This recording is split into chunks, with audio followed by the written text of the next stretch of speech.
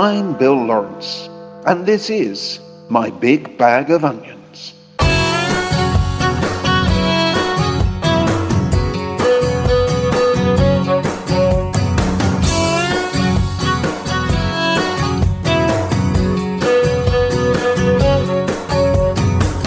go from Maine to California, broken hearts that pass unknown. And through this night we'll share a lover on that dog radio.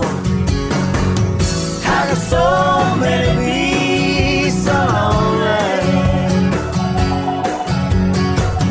Hands pressed cold against the phone. Neon stars descending right ahead. All night, dog radio.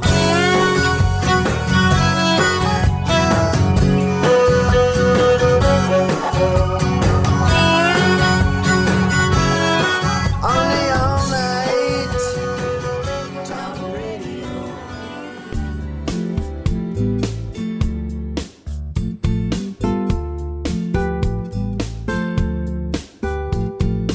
Most pastimes nowadays involve lots of high-tech gadgets. For fishermen, these range from electronic bite alarms to carbon fibre rods, specialised clothing and tackle boxes stuffed with various odds and ends. There is so much clobber that some anglers use trolleys to lug around their gear. Now, the ultimate piece of kit has arrived, a fishing drone. The device, called Power Ray, comes from Power Vision, a drone maker in Beijing. It is a submersible that carries a video camera to send images of Neptune's kingdom back to the angler on the bank or boat above. These pictures, either still or video, can be viewed on the screen of the handheld unit that controls the drone or on a smartphone. Those who really want to get into the swim can don a pair of virtual reality goggles to watch them. Power Ray is equipped with a fish detector. This uses sonar, sending out sound waves and picking up the reflections that bounce off nearby objects. Power Vision claims that the system can distinguish between species, permitting the angler to identify the target he wants. The drone can then be used to carry a baited hook to the spot and let it go. Just for good measure, it can also emit an alluring hue of blue light, which is supposed to attract fish.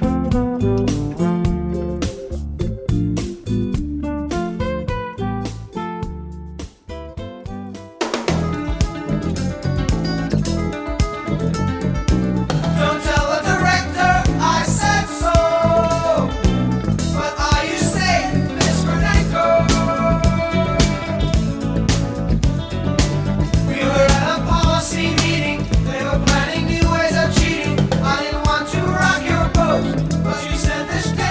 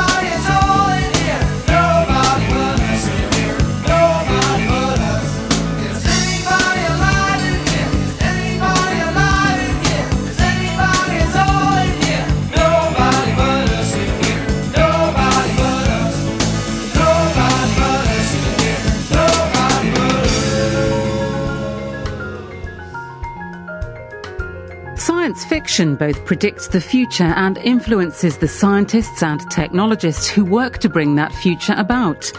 Mobile phones, to take a famous example, are essentially real-life versions of the handheld communicators wielded by Captain Kirk and his crewmates in the original series of Star Trek. The clamshell models of the mid-2000s even take design cues directly from those fictional devices. If companies ranging from giants like Microsoft and Google to newcomers like Magic Leap and Meta have their way, the next thing to leap from fiction to fact will be augmented reality, or AR. AR is a sci-fi staple, from Arnold Schwarzenegger's heads-up display in the Terminator films to the holographic computer screens that Tom Cruise slings around as a futuristic policeman in Minority Report. AR is a close cousin to virtual reality, or VR.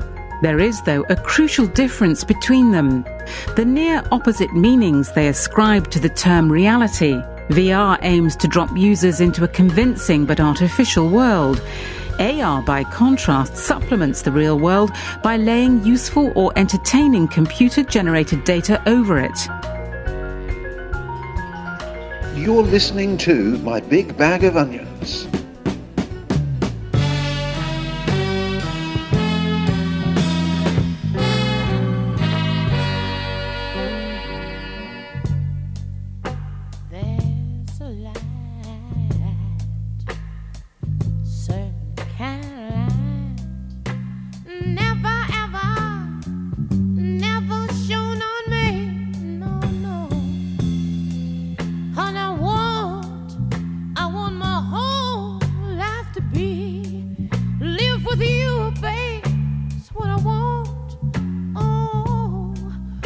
To be living, loving you. There's a way. Ooh, everybody say you can do anything, everything, yeah. But what good, honey, what good can it ever bring? 'Cause I ain't got you with my love, and I can't find you.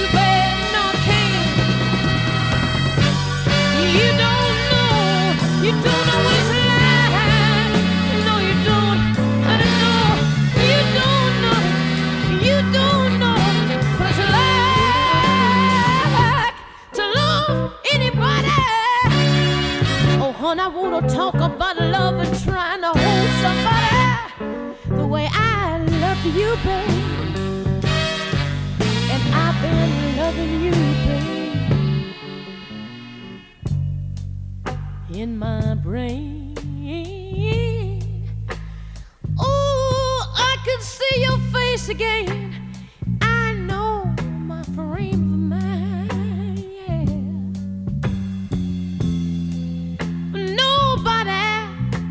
Nobody has to ever be so blind, honey, like I did. I know I was blind, and I tell you that I was very, very blind. But I'm just a girl. Can't you just take a look at me and tell that I live, honey, I live and I breathe for you. Don't you know I do? But what good, honey, what good can it ever do? 'Cause I ain't got you, that's all I ever wanted, and I ain't got you, babe. Often I've been looking around. You don't know what it's like. No, you don't. No. You don't know, honey, you don't know what it's like. Could I love anybody? Oh, honey, I wanna talk about trying to hold somebody when you're lonely the way I love you, baby. But I just want you to know I tried.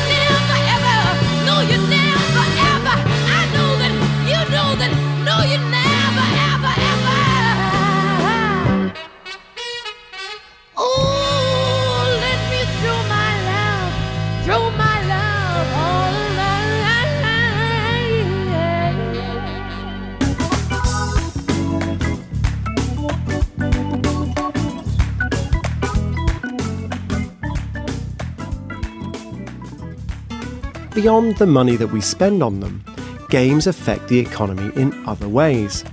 First, virtual worlds can create real jobs. One of the first people to make this case was an economist named Edward Castronova.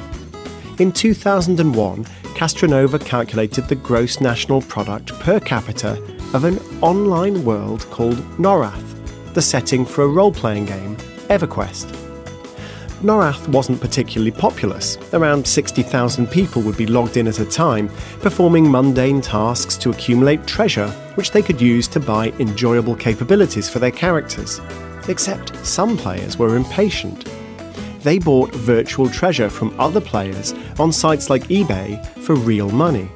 And that meant that other players could earn real money for doing mundane work in Norath. The wage, reckoned Castronova, was about $3.50 an hour. Not much for a Californian, but an excellent rate if you happen to live in Nairobi.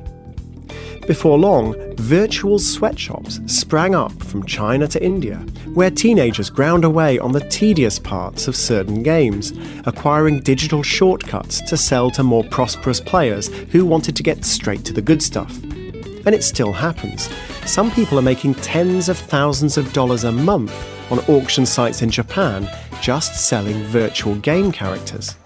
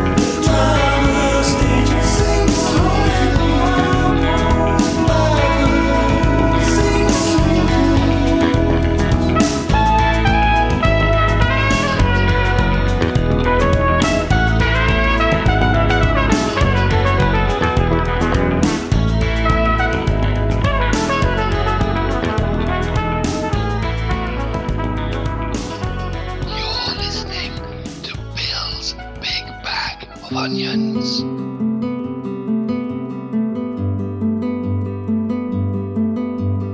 Luther certainly wasn't the first person or the only person to attack indulgences, but I don't think it would have been a Reformation in quite the same way.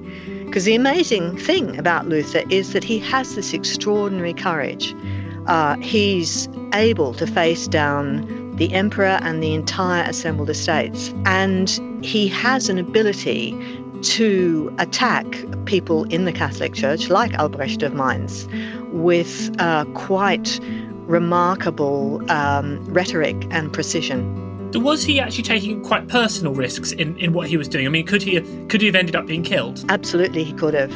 And the whole period just leading up to the Diet of Worms, you can see that he's caught. He both wants to be a martyr, and yet he's organising at the same time to make sure that he isn't.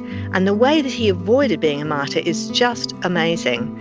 And that's because he had a friend in the court of his ruler, that's the Elector Frederick the Wise. He had a friend, Georg Spalatin, who was the Elector's secretary. And so there's this amazing correspondence between the two of them, where he writes to Spalatin in Latin, but when he writes to the Elector, he has to write in German. So we have this wonderful parallel correspondence, and because Spalatin has to summarise all the letters and translate the Latin for the Elector, Spalatin is able to craft a political strategy that means that they can get Luther safe.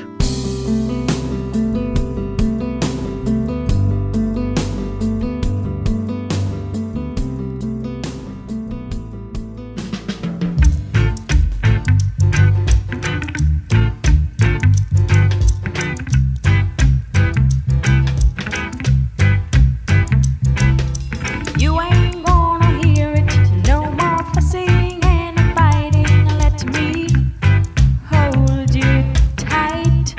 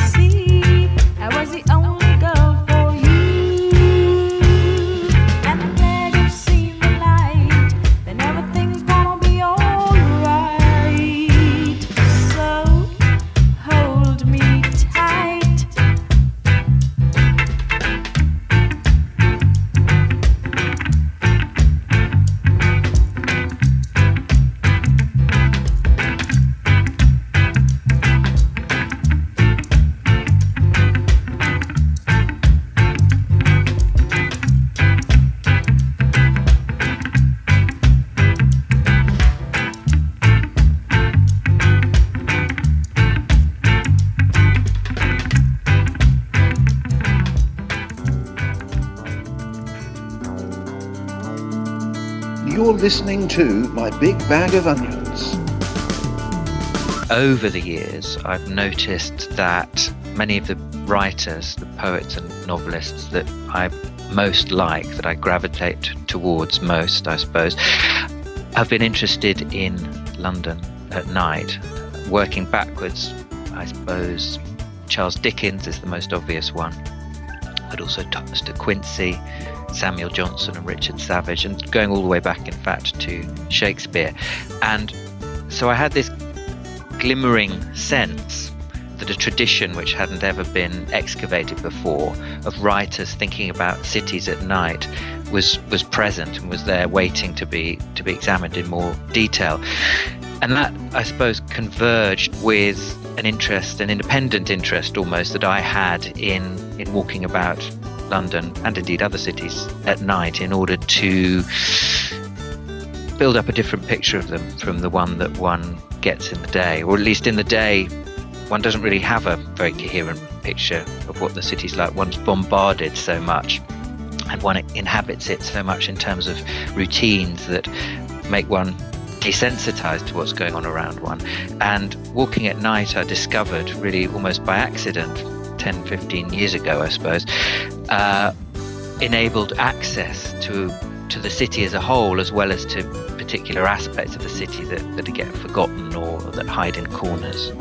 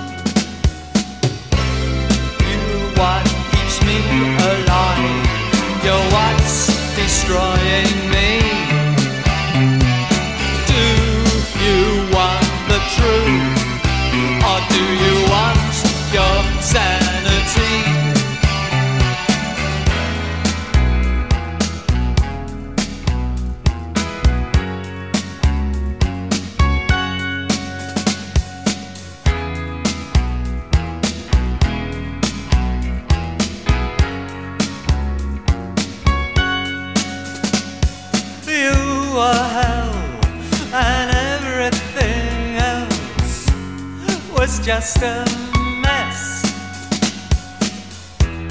I found I'd stepped into the deepest unhappiness.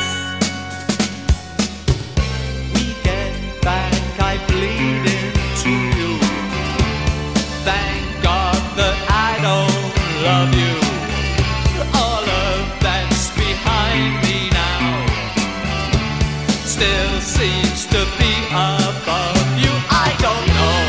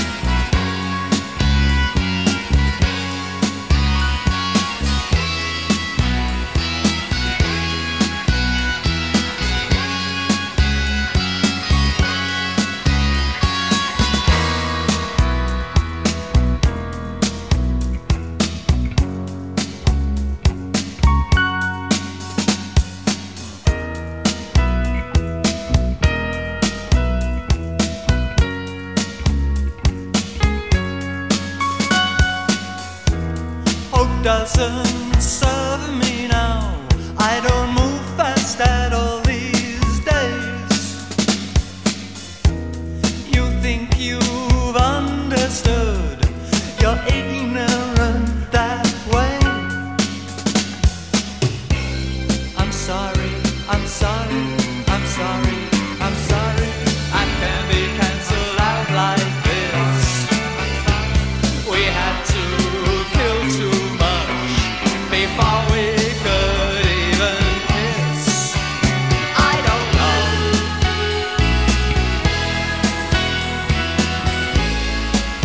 I don't know whether I ever knew you, but I know you. I know you never knew me. I don't know.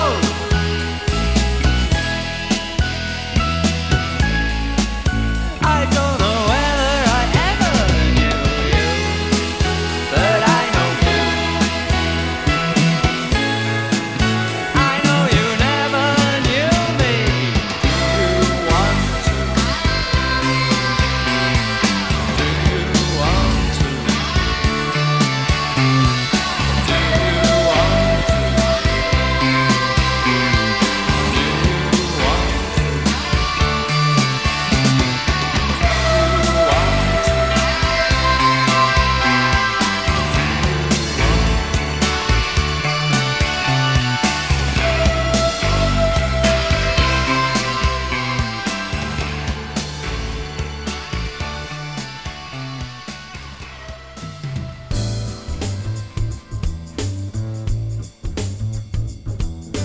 The last time I heard my son's voice was when he walked out the front door on his way to school. He called out one word in the darkness, "Bye." It was April 20th, 1999. Later that morning at Columbine High School, my son Dylan and his friend Eric killed 12 students and a teacher. But the enormity of the tragedy can't be measured only by the number of deaths and injuries that took place. There's no way to quantify the psychological damage of those who were in the school or who took part in rescue or cleanup efforts. Columbine was a tidal wave, and when the crash ended, it would take years for the community and for society to comprehend its impact. It has taken me years to try to accept my son's legacy. The cruel behavior that defined the end of his life showed me that he was a completely different person from the one I knew. Afterwards, people asked, "How could you not know? What kind of a mother were you?" I still ask myself those same questions. Before the shootings, I thought of myself as a good mom, helping my children become caring, healthy, responsible adults was the most important role in my life. But the tragedy convinced me that I failed as a parent. You're listening to Bill's Big Bag of Onions.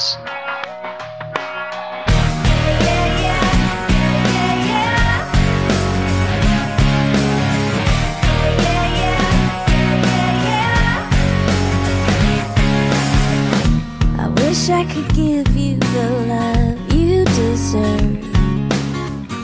I wish I could be your servant de jour. Yeah, I wish I could tell you the things that I'm not. I wanna show you what I got, and I wish you would love me anyway. Yeah, I wanna be the girl you let me fool. I wanna be the one that you adore. I wanna be the girl you let me fool.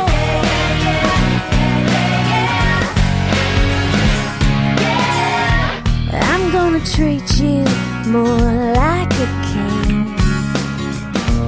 Make me a puppet without any strings. I want your perfume on my pillowcase. She's gonna turn you inside out, and I'm gonna love you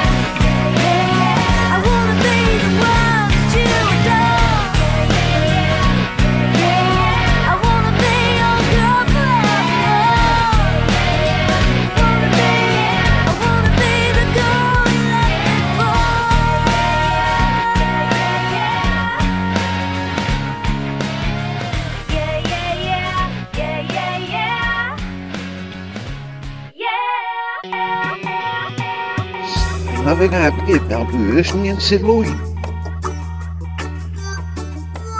Oh, it's a tricky one. Well, with the reproduction of Ladybird, Book of Kings and Queens, I always push the intellectual heights. But I couldn't resist it. I really remember as a child, as a boy, looking at this image of a boy and trying to kind of make sense of that.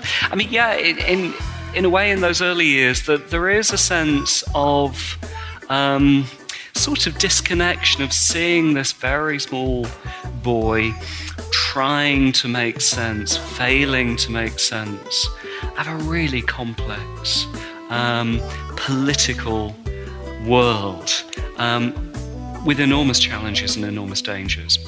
I think maybe that changed over time. There's an element of fantasy, though, to it. By the time he was 14, there's a developing kind of kingly voice and kingly register. There's a tone of command. There's an imperiousness. There's a bossiness. There's certainly a bossiness with his friends. There's a hint of finger wagging at councillors. He's not on the cusp of adult kingship. He's a good few years away from that. And yet, for all the fantasy, there's a sense of a king who was beginning to realise that he had to be in charge.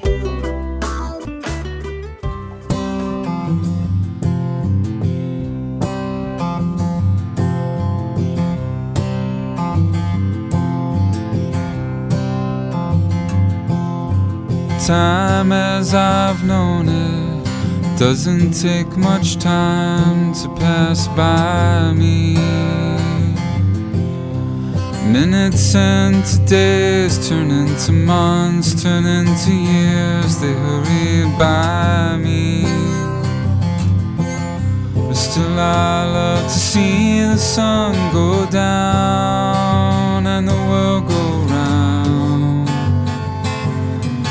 Dreams full of promises, hopes for the future, I've had many. Dreams I can't remember now, hopes that I've forgotten, faded memories. But still I love to see the sun go down and the world go round. And I love to see the morning as it steals across the sky. I love to remember and I love to wonder why. And I hope that I'm around so I can be there when I die, when I'm gone. I hope that you will think of me the moments when you're happy and you're smiling. That the thought will comfort you on cold and cloudy days if you are crying. And that you love to see the sun go down and the world go round and around and around.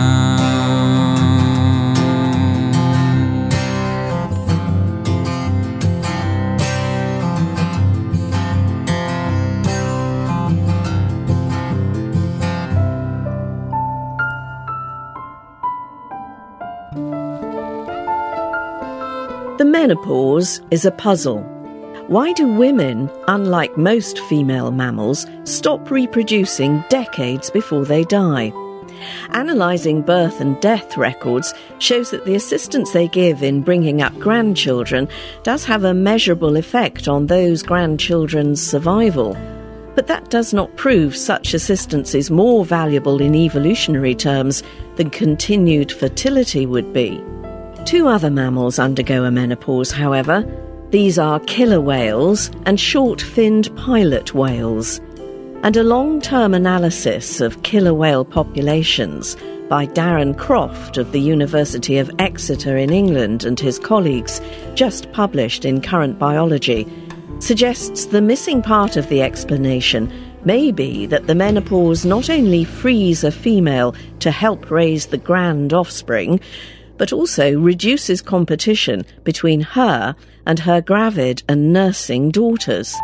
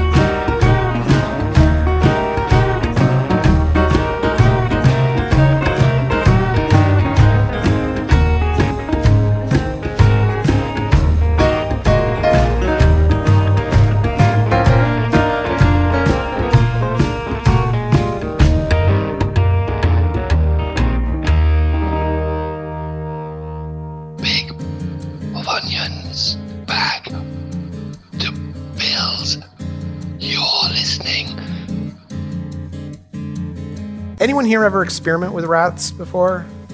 Anyone ever ride the subway? Okay, then you've done a lot of experiments with rats. There's a woman named Dr. Anne Graybill who has for years been doing experiments with rats. She's a neurologist, and for years she was trying to get sensors into rats' cranium so she could measure what was going on inside their skulls. This took a long time and a lot of rats. But eventually she got to a point when she could get about 150 sensors inside a rat's skull, and she could measure its neurological activity. What she'd do with each rat after it woke up from the surgery was the exact same thing. She would drop it in the world's simplest maze. Works the same way every single time. Click, a partition would move, the rat's free to run through the maze and find the chocolate. Every rat, when you drop it in the maze the first time, acts like the world's laziest animal. It'll wander up and down, it'll get to the end, it'll see the chocolate, it'll go the other direction. It takes on average about 13 minutes for it to find the chocolate. And for years, people thought that this is because rats are unusually dumb, and that if a rat can learn something, then any animal could learn it. But Dr. Grable could actually see inside the rat's head, and what she saw was kind of fascinating. This is a simplified neurological graph the first time a rat's dropped in this maze. There's all these spikes in activity, right? Basically, the rat would scratch the walls and the scratching centers of its brain would light up, or it'd find the chocolate and the pleasure centers would light up. This is what unmediated learning looks like. So Dr. Grable takes this rat, she drops each of them in the maze again and again, 150 times each. Over time, unsurprisingly, the rat learns how to run through the maze faster and faster and faster, find the chocolate. But what's really interesting is what happens inside its head. As the rat learns to run faster and faster, as finding the chocolate becomes more of an automatic habit, the rat starts thinking less and less and less. How does he do it? How does he do it? I don't believe it. He's got it right again. I can't believe it. It's just unbelievable. How does he do it? How does the mind of talent get it absolutely right?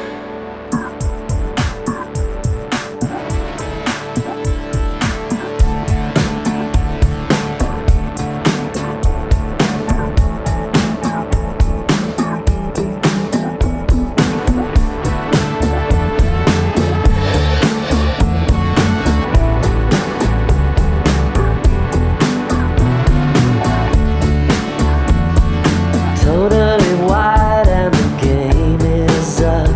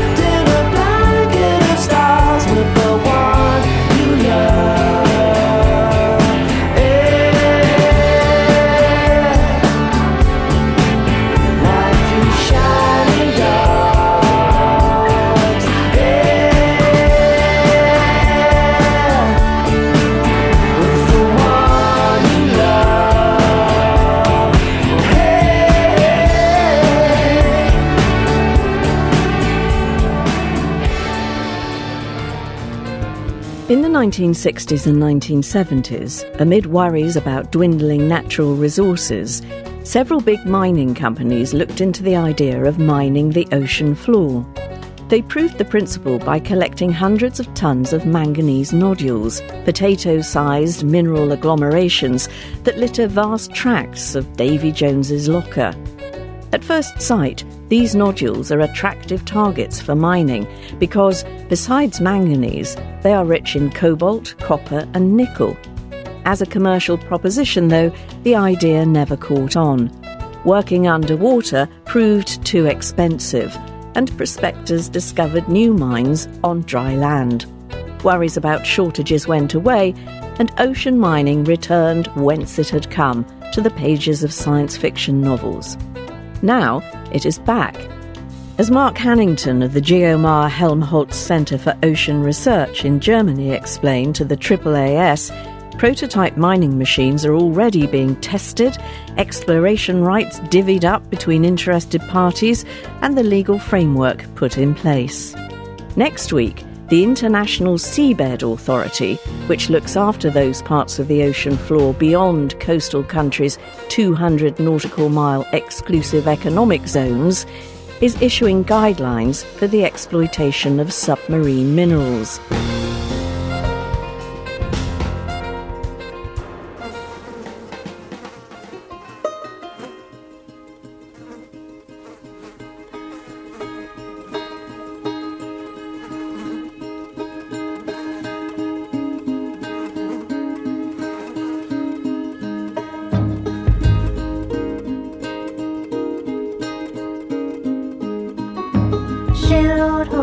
She rode two horses down from Leland.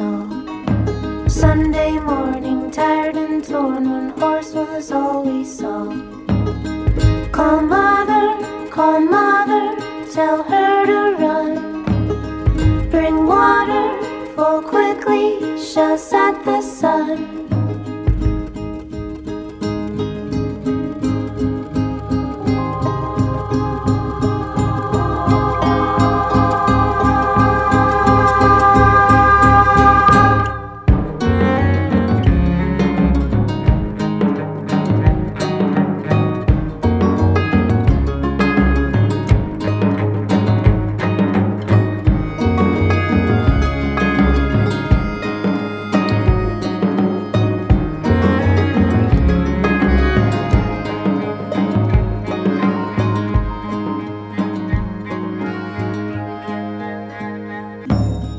A footprint, two footprints in the white snow. A rose vine been twisted into a halo. Then deeper into the trees. They found eagle feathers bound up in frieze.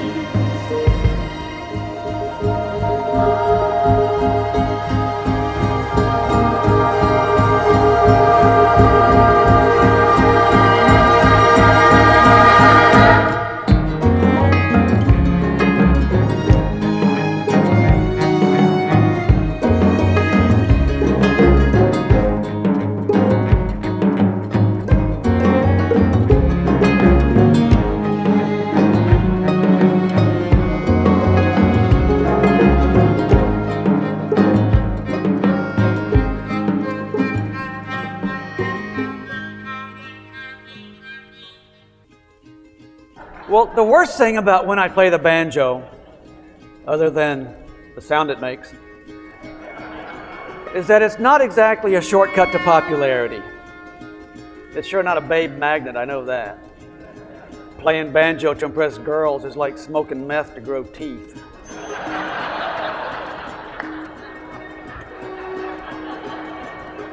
And it's all because the movie Deliverance was a public relations catastrophe for us banjo players. Deliverance did to the banjo what the Hindenburg did to blimp travel. And nobody here today will be in favor of racism or sexism or ageism, but sadly, as we've just seen, banjoism continues unabated. You may not realize this, but the movie Deliverance came out in 1972. And even now, 42 years later, I still can't carry a banjo case down the sidewalk without somebody going, down, down, down, down, down, down, down. Cold water, Polly the gnome. My brother, oh my brother, spoke of what he saw. A low light, yellow white, off to the north. A shadow, an echo of hooves of horse.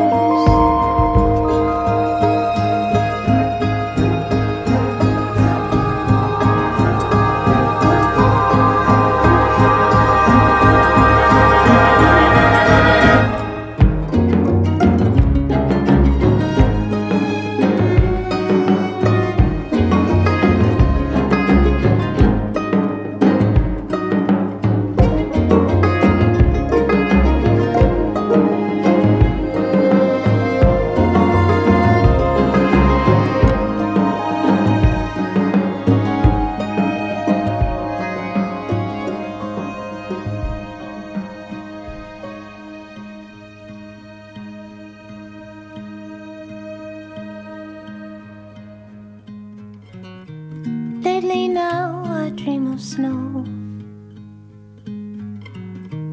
falling fast, white as bones. Darkness knows its way around. All I've hidden, it is found.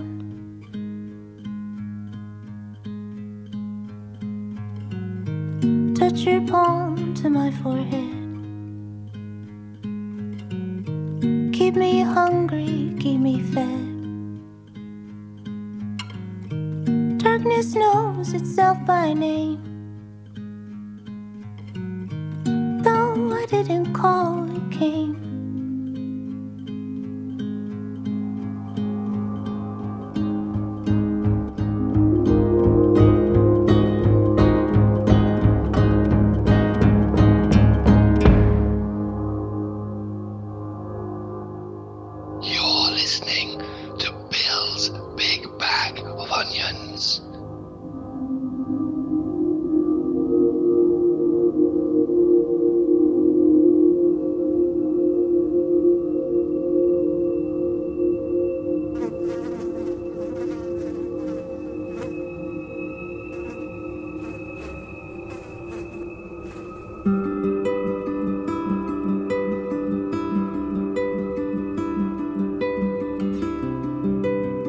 There's a very silly article that was written by, actually, I mean, a series of silly counterfactual articles.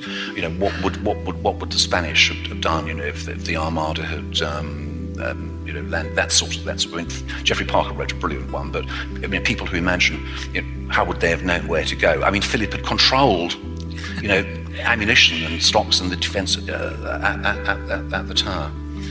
So, I mean, I would, you know. The gender is Elizabeth. You know, look, I mean, I'm writing Elizabeth I. Do you think that Elizabeth I had authority because she was a queen? Certainly, forget it. She was in a battle for 20 odd years to establish her authority against her own councillors because, you know, I mean, people wrote books defending female monarchy at the beginning of her reign, saying the great thing about Elizabeth is she'll be a queen who does what her councillors and judges tell her to do, which is a bit like telling Mrs. Thatcher that, you know, she's been made prime minister in order to be told what to do by her cabinet. So, you know, with that, you know, it's a whole different. That's the interesting area of this. If you want to be a historian of monarchy.